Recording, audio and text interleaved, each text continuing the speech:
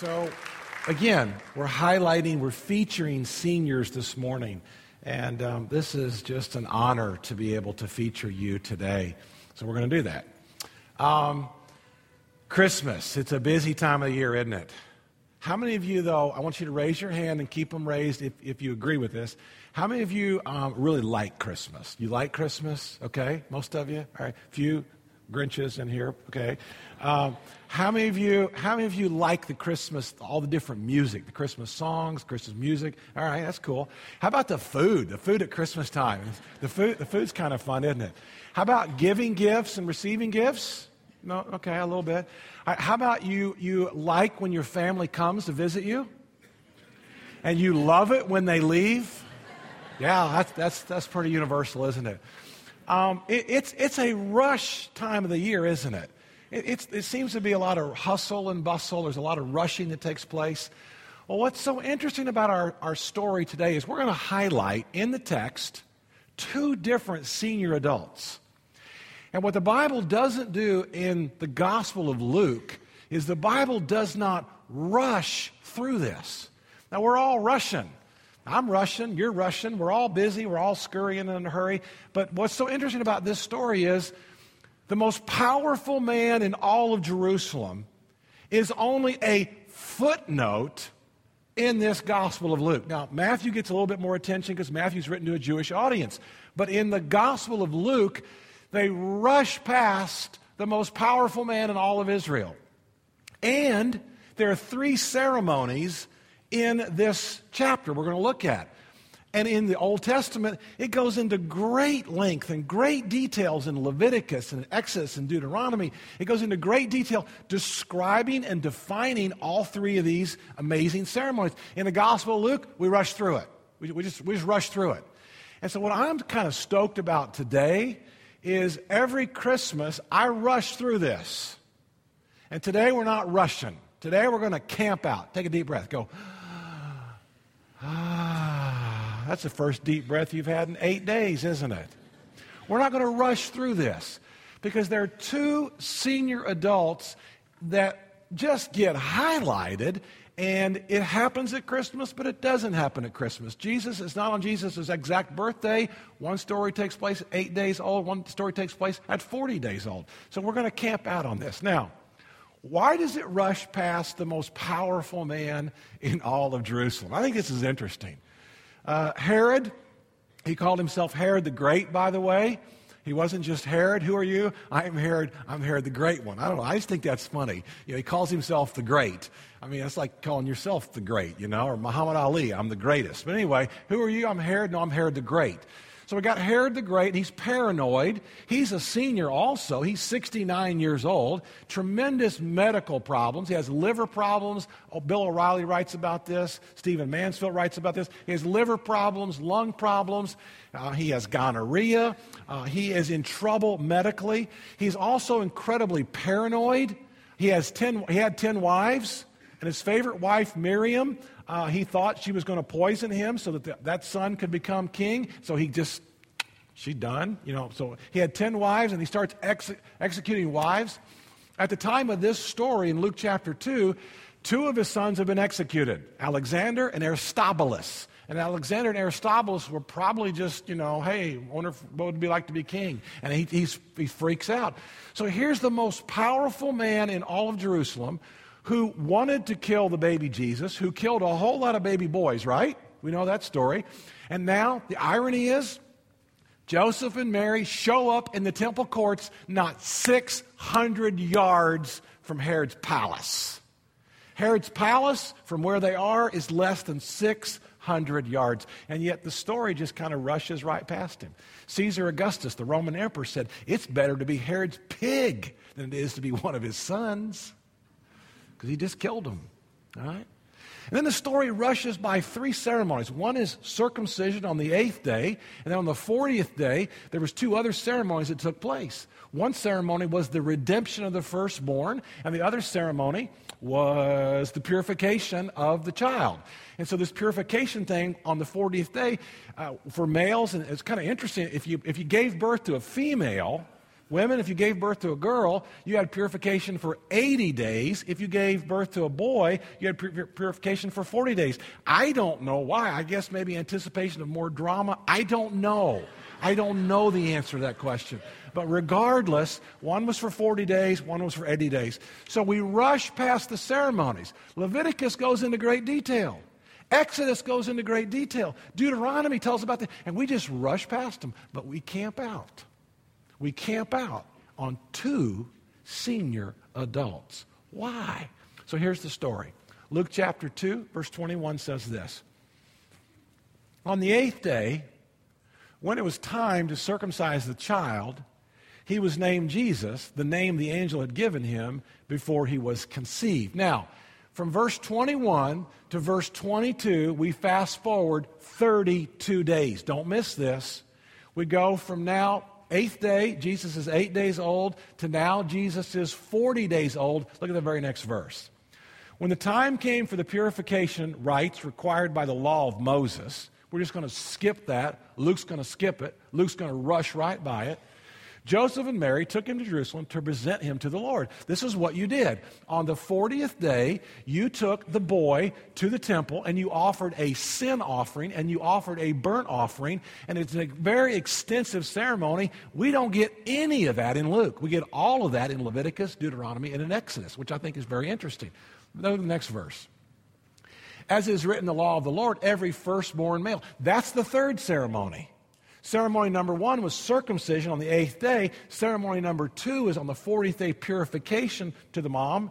Ceremony number 3, though, is the redemption of the firstborn. The firstborn always belonged to the Lord, and there was this extensive redemption ceremony. We don't get any of that from Luke. He just rushes by all that. Look at verse 24. And to offer a sacrifice in keeping with what is said in the law of the Lord, a pair of turtle doves or young pigeons. Now that was if you were poor. Medium level income and higher level income on this 40th day, you had to offer a lamb, which was a chunk of change. Jesus' parents were poor, and so they didn't have that. So if you were poor, you could offer a pair of turtle doves or a pair of pigeons, which was really peanuts, not much money at all. Look at the next verse, verse 25. Now, here's our 2 senior adults. Here's our first one. You ready? We're going to camp out on this one. Here's the first one. His name is Simeon. Now, there was a man in Jerusalem called Simeon. Now, here's what we know about him. He was righteous, he was devout, and he was waiting for the consolation of Israel. What does that mean? That means when the Messiah would come. They've been waiting for the Messiah for thousands and thousands of years, and this guy had an inside information. He was waiting for the consolation of Israel, and the Holy Spirit was on him. Now, this didn't happen very often in the Old Testament. We as New Testament believers, we have the Holy Spirit inside of us, but in the Old Testament, the Holy Spirit only showed up sporadically to certain people. But the Holy Spirit was on him. Go to the next one. It had been revealed to him by the Holy Spirit that he would not die. He's an old man, but he's not going to die before he had seen the Lord's Messiah. Can you imagine the perk this old guy got? I'm going to experience the Messiah. The Holy Spirit revealed to him, you will not die until you've seen the Lord's Messiah. Moved by the Spirit, he went into the temple court. So on the 40th day, when Mary and Joseph are showing up, and old Herod's only 600 yards away, here comes this guy named Simeon, moved by the Holy Spirit into the temple courts. Because the Spirit of God says, go to the temple courts. Something's about to happen. And when the parents brought in the child Jesus to do for him what the custom, this is all it says, it rushes past the redemption, it rushes past the ceremonial cleansing. To do what the law required, look at the next verse. Simeon took him in his arms. So here's Mary and Joseph. They come to offer a pair of turtle doves or some pigeons, and Simeon grabs the baby Jesus. How old is he? How old is he? He's 40 days old. You're quick. You're really quick. He's 40 days old, and he just lifts up his eyes to the Lord, and he begins to pray to the Lord. Now, if you're Mary and Joseph, I don't think they fully understood what was happening here. Simeon took him in his arms, and he praised God, saying this, Sovereign Lord, as you have promised, you may now dismiss your servant in peace. If you're Mary and Joseph, the guy's going to die holding my son? What's going on here? They don't understand this. Look at the next verse. For my eyes have seen your salvation. And then this verse is just great.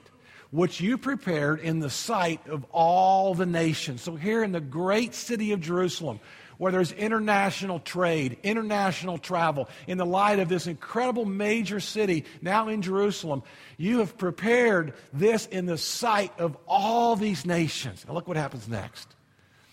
It's a light for revelation to the Gentiles. This is brand spanking new. If you're Mary and Joseph, you don't have a clue what this means because the Jews are the chosen people and the Messiah is for the Jew. And now you've got Simeon telling us, as he's holding our baby boy, that now all the Gentiles get included. Everybody. He will be a light for revelation to the Gentiles. And everybody in this room who's non-Jewish, which is most of us, we're awfully glad that prophecy's in the book. A light for revelation to the Gentiles and the glory of your people Israel. What an amazing story. So how did the parents respond? Look at this. The child's father and mother, they marveled. Well, you bet they did. This was brand spanking new. Our son, our boy, well, I know what the angel Gabriel said to us, a year ago, but oh my gosh. The child's father and mother marveled at what was said about him. Look at the next verse. Then Simeon blessed them, and he said to Mary, his mother, this child is destined to cause the falling and the rising of many in Israel. And you and I see that. We've seen that for the last 2,000 years. There have been Jews who've become Messianic Jews, who become Christians, and there are Jews today who still struggle and wrestle, still looking for the Messiah. One of my friends in Memphis, Tennessee, his name is Arnold Wexler. He was born in the Bronx, New York. And Arnold Wexler is a New York Jew. And he started coming to our church when we were back in Memphis a long time ago. Today, he is the chairman of the elders of that church in Memphis. And it's just really cool to see that. And he's struggling with his family, trying to get his family to accept Yeshua, Jesus, as the Messiah. Simeon prophesied this. This child is destined to cause the fall and the rising of many in Israel to be a sign that will be spoken against. Oh my goodness, look at the next verse. Now here's the second one. Here's the second senior adult. We got two seniors in this story. The first one is Simeon, okay? And here's the second one. This is a woman. We know a few more details about her. Her name is Anna. All right, let's go ahead. There we go. There was also a prophet Anna, the daughter of Penuel of the tribe of Asher. And I like this next little verse. It says, she was very old. I just think that's funny. Why didn't you say she's aging, or she's maturing? No, the Bible says she was an old woman. She was very old. And she lived with her husband 7 years after her marriage. And then was a widow until she was 84. So she's an 84-year-old lady. And she never left the temple courts but worshiped night and day. I don't think that means she slept in the temple courts. I think that means that she was there, a part of the temple courts, coming and going. Danita and I and Ron and Shirley, we were friends of ours at our church. We were at the Wailing Wall at about 10:30 at night. And there were thousands and thousands of young students and college people and adults, thousands all around the Wailing Wall. So I think that means like at night she was coming into the temple courts and she was still praying. But she never left the temple courts. But she worshiped night and day, fasting. And she was praying. So here's what happens. Coming up to them at that very moment, coming up to Mary and Joseph, coming right up to old Simeon. She gave thanks to God, and she spoke about the child to all who were looking forward to the redemption of Israel. What does that mean? It means God's going to buy you back through the redemption of Israel. Verse 39. Well, that's the last one in that section. All right, that's good for that. Let me ask you a couple questions. How will you measure your life? When it's all said and done, and everything's got to go back in the box, right? How will you measure your life? Because all of us have a measuring yard. We all have yardsticks. Everybody in the room, we measure our life. How will you, and what will you use to measure your life? Now, the Pharisees used religious duty. The Sadducees used political power and influence. The temple merchants used money. How will you measure your life? So today, people measure their lives through what? Usefulness. They measure their lives through busyness. They measure their lives to maybe yours is adventure. You want to have a lot of adventures in your life.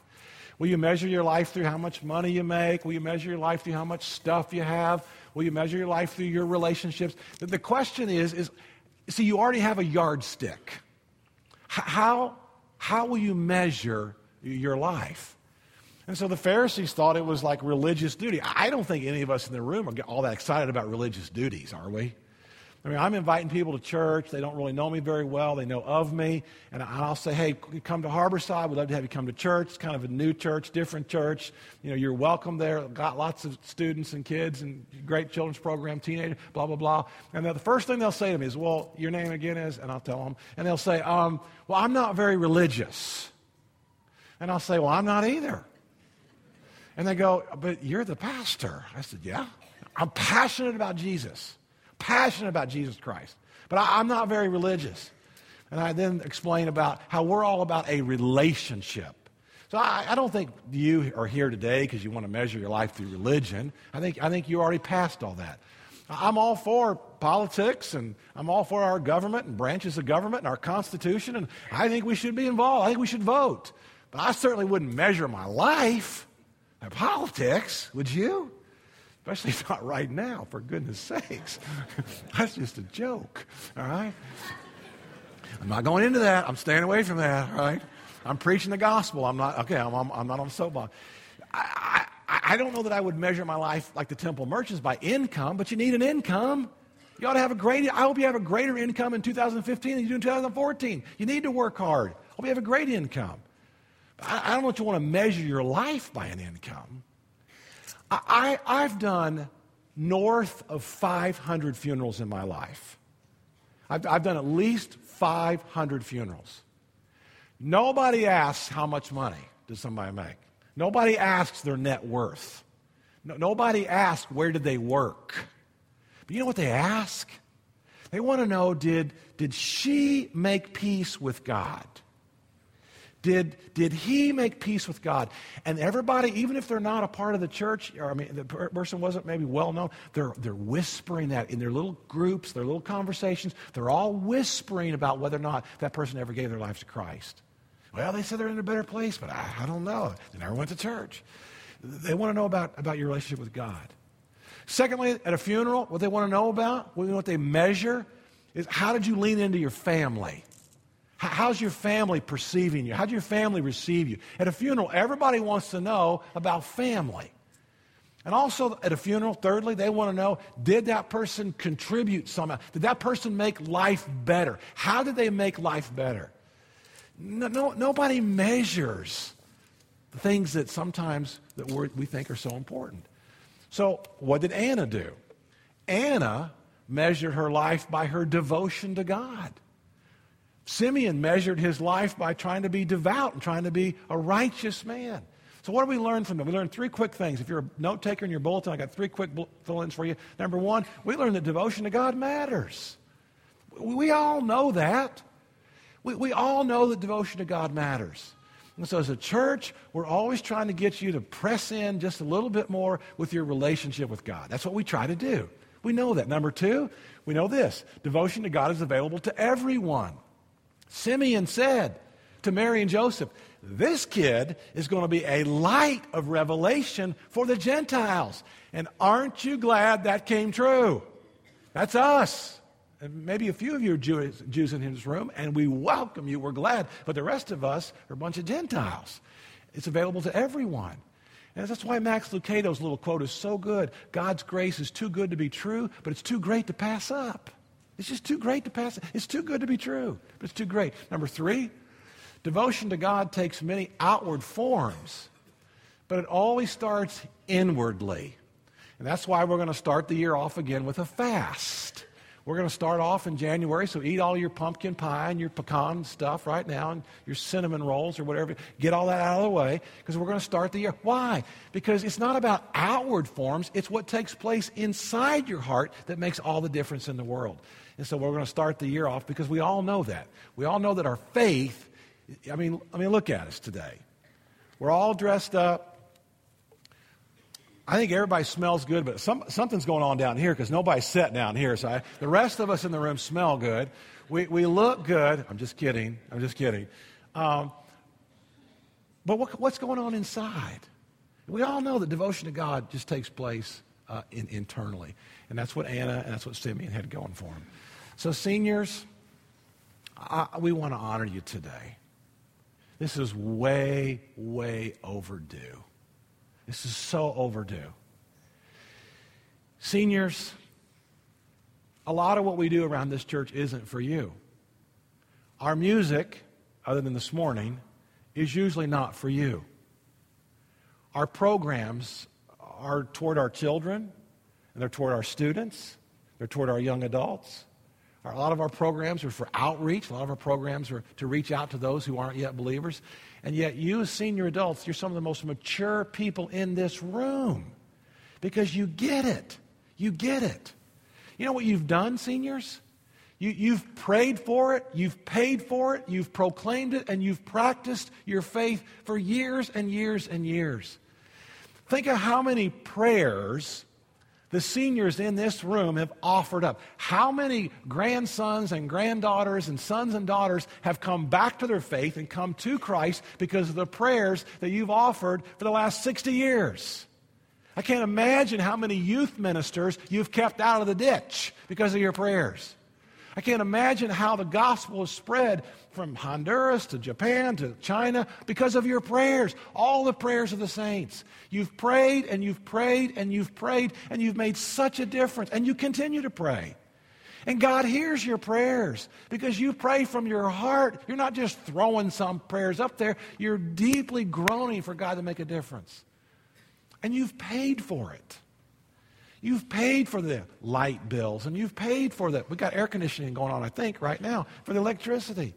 You've done building programs. You've supported ministries and missionaries and children's ministries and children's curriculum. You've paid for it. And you've paid for it, and you still pay for it. You've been tithers, some of you, for 50 or 60 years. And even if you haven't made a lot of money, can you imagine the cumulative amount of money that is over 50 or 60 years and the impact that that's had on the kingdom of God? You will never know until you get to glory. You'll never know your impact. And you continue to practice it. You practice your faith. And you've had heartache. You've lost children. You've lost spouses. You've lost businesses. You've gone bankrupt. You've had scars and scratches and stuff happen to you that some of us in this room cannot even imagine. And yet you're still loyal. You're still faithful. You're still honoring. You're still praising. And you're proclaiming the goodness of God to all the rest of us. You're standing tall because in your faithfulness, we see that you've been faithful through thick and through thin. Your faith has not been shaken by the tragedies that have occurred around you. You stand tall. You stand strong. This is way overdue. So we honor you. We honor you today. It is so easy to do this. You're the most mature people group in our church. Again, our music's not for you. You've told me that once or twice. Maybe more than that. But anyway, you're here. And just like Anna and Simeon, you're still expecting God to do something great. Here's Anna and Simeon, these old people in the temple courts, and they're still waiting for the consolation of Israel. They're waiting for God to do something. I mentioned a couple of weeks ago that we're going to build a wedding chapel and that I'm going to tell you about it, in January, and we're going to start raising funds, in March. And that's created a buzz. I've been asked more questions about the wedding chapel, I think, than about anything else. But it's been the seniors that have surprised me. I've had seniors ask me, Is there a fund? Can we start donating to the year-end giving? It's been the seniors who've asked me, when is it going? The answer is yes to that. I mean, you ask a preacher if there's a fund, we'll start one, right? If we don't have one, we're taught we preachers know how to do that. We can take up an offering, right? So yes, there is, and if you want to do year-end giving toward the Wayne Chapel, just exactly. But my question was, why are seniors asking those questions? After about the third senior, I began to realize that seniors see the future. And they recognize the value of marriage. They recognize that if marriages in this country implode and blow up, that our family and our whole country is going to go down the tubes. Do you realize on that video, Hugh and Ethel have been married 60 years, and Ed and Betty have been married 62 years? That goes back to World War I if we added all those together.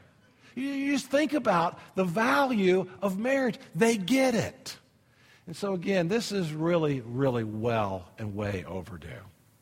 But I do have 5 suggestions for seniors. As you age, I want to give you 5 quick suggestions. They all come from Psalm 71. And Psalm 71 is for those of us that aren't quite there yet to understand seniors, and for those of you that are seniors to look back. So we look forward, and seniors look backwards. Here's 5 suggestions. Number 1. Seniors, the psalmist encourages you to do this. Number 1, I will remember with wonder and thanks the thousands of times I have leaned on you since my youth. You're still proclaiming it. Look at the verse that goes with that. Since my youth, God, you've taught me, and to this day, I will declare your marvelous deeds. Suggestion number 2, I will take refuge in you, Lord, rather than taking offense at my troubles. You heard troubles from Hugh and Ethel, and you heard troubles even from Ed and Betty. You heard their pain, troubles. Look at the verse that goes with this. In you, Lord, I've taken refuge. Let me never be put to shame. Suggestion number 3, I will praise the Lord more as I age. I think we all know this. But as you grow older, you either get better or bitter. Yeah? You get better or bitter. Look at the verse that goes with that. As for me, I will always have hope. And I will praise you more and more and more and more. I'm not going to get bitter. As for me, I'm going to praise you more and more. I may have troubles, but I'm going to praise you more and more and more. Look at the last suggestion. And I will pass on your greatness to the next generation. Isn't that cool? I will pass on to the next generation. I will pass your greatness to the next generation. Here's the verse that goes with that. Even when I am old and gray, do not forsake me, my God, till I declare your power to the next generation, your mighty acts to all who come to me. Here's one more. I will count all my pain and troubles as a path to glory. Are the seniors going to have pain and troubles? What's the answer to that? Yeah. But here's the verse. Though you have made me see troubles, many and bitter, you will restore my life again. From the depths of the earth, you will again bring me up. The psalmist is expecting a resurrection of the dead to take place. I've told you some stories about my grandparents before. I had 4 amazing grandparents. My grandma and grandpa Brown, my dad's stepdad and mother, they lived just a mile south of us. My grandma and grandpa Smith, my mom's parents, they lived a mile west of us. And I could ride my bike to both grandparents' houses, and I did all the time and wore out 2 or 3 bikes. And I practically spent as much time in their homes as I did in our own home. Loved my grandparents. And even though I had wonderful experiences with my grandparents, if I'm honest with you, my grandparents were not spiritual leaders. My grandparents really didn't, there were no spiritual patriarchs, there were no spiritual matriarchs. If I'm really honest with it, they all went to church, They did the church thing, and they loved God. And I think they're all saved. I really hope so. But really, there wasn't that leadership. There wasn't that, I want to stand up and stand out and be that spiritual patriarch or matriarch. So my one grandfather, my Grandpa Smith, he retired from General Motors in 1966, and I was a 6-year-old boy. And he loved everything I loved. He was the grandfather that taught me how to play. The other grandfather taught me how to work. And so the grandfather taught me how to play. He loved fishing. That's where I got my love for fishing from my grandfather.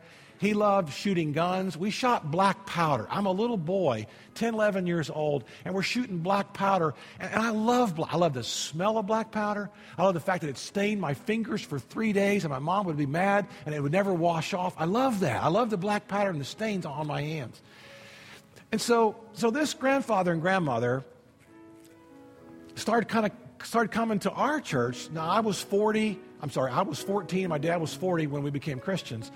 So now I'm about 14 and a half years old. I've been a Christian for about 6 months. And so this grandma and grandpa started coming to our church, because our church was very much like this church, a non-denominational, independent Christian church, filled with young people, filled with a vision to reach children and youth, the next generation. And so their church was cheesy, and it wasn't very good. So they liked our church, and they started coming to our church. So my grandfather was the German. He was 100% German, strong German. I'm Kurt. I'm half German, 100% German.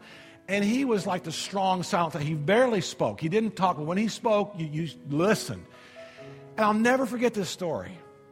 My grandfather has this conversation with me because 2 Sundays out of every month, we got into his car and we would drive to muzzleloader shoots all over the state of Indiana. It was a blast. We'd leave early in the morning. We'd shoot muzzleloaders till dark, come home at dark. As a kid, this was the bomb as a kid. I loved this. So my grandfather comes to me and he says, Kurt, you got baptized about 6 months ago. And now, 2 Sundays out of every month, you and I miss church. I don't think that's a good thing. I'm going to suggest that you and I go to the early service. I think I can talk your mother into skipping Sunday school. But we're going to go to the early service, and then we're going to go to these muzzleloader shoots, and we'll get there 11 o'clock or noon, but we'll have all afternoon. He said, Kurt, I think that's what we should do. What do you think? Wow, that's what we did. That was 40 years ago. I can see that story as if it was 4 minutes ago. I can still see it and almost smell him at this time. It's an amazing story. Seniors, your impact is far greater than you could ever dream or imagine. Your impact on your grandchildren, your great-grandchildren, your impact on your children, your impact on your neighbors, the impact on the kids of this church is far greater than you could ever imagine. So rise up with your spiritual leadership and leverage it for the kingdom of God.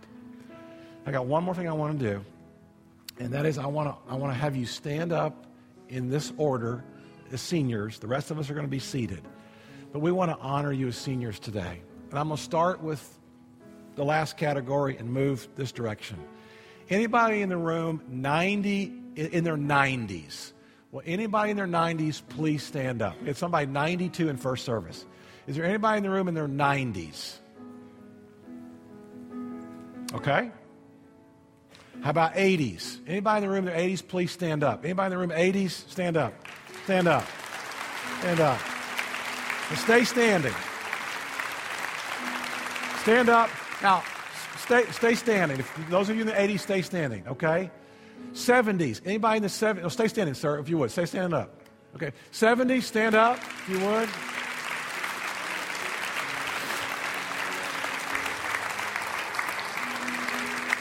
Some of you don't like this, but if you're in your 60s, stand up as well. I want those in the 60s to stand up as well.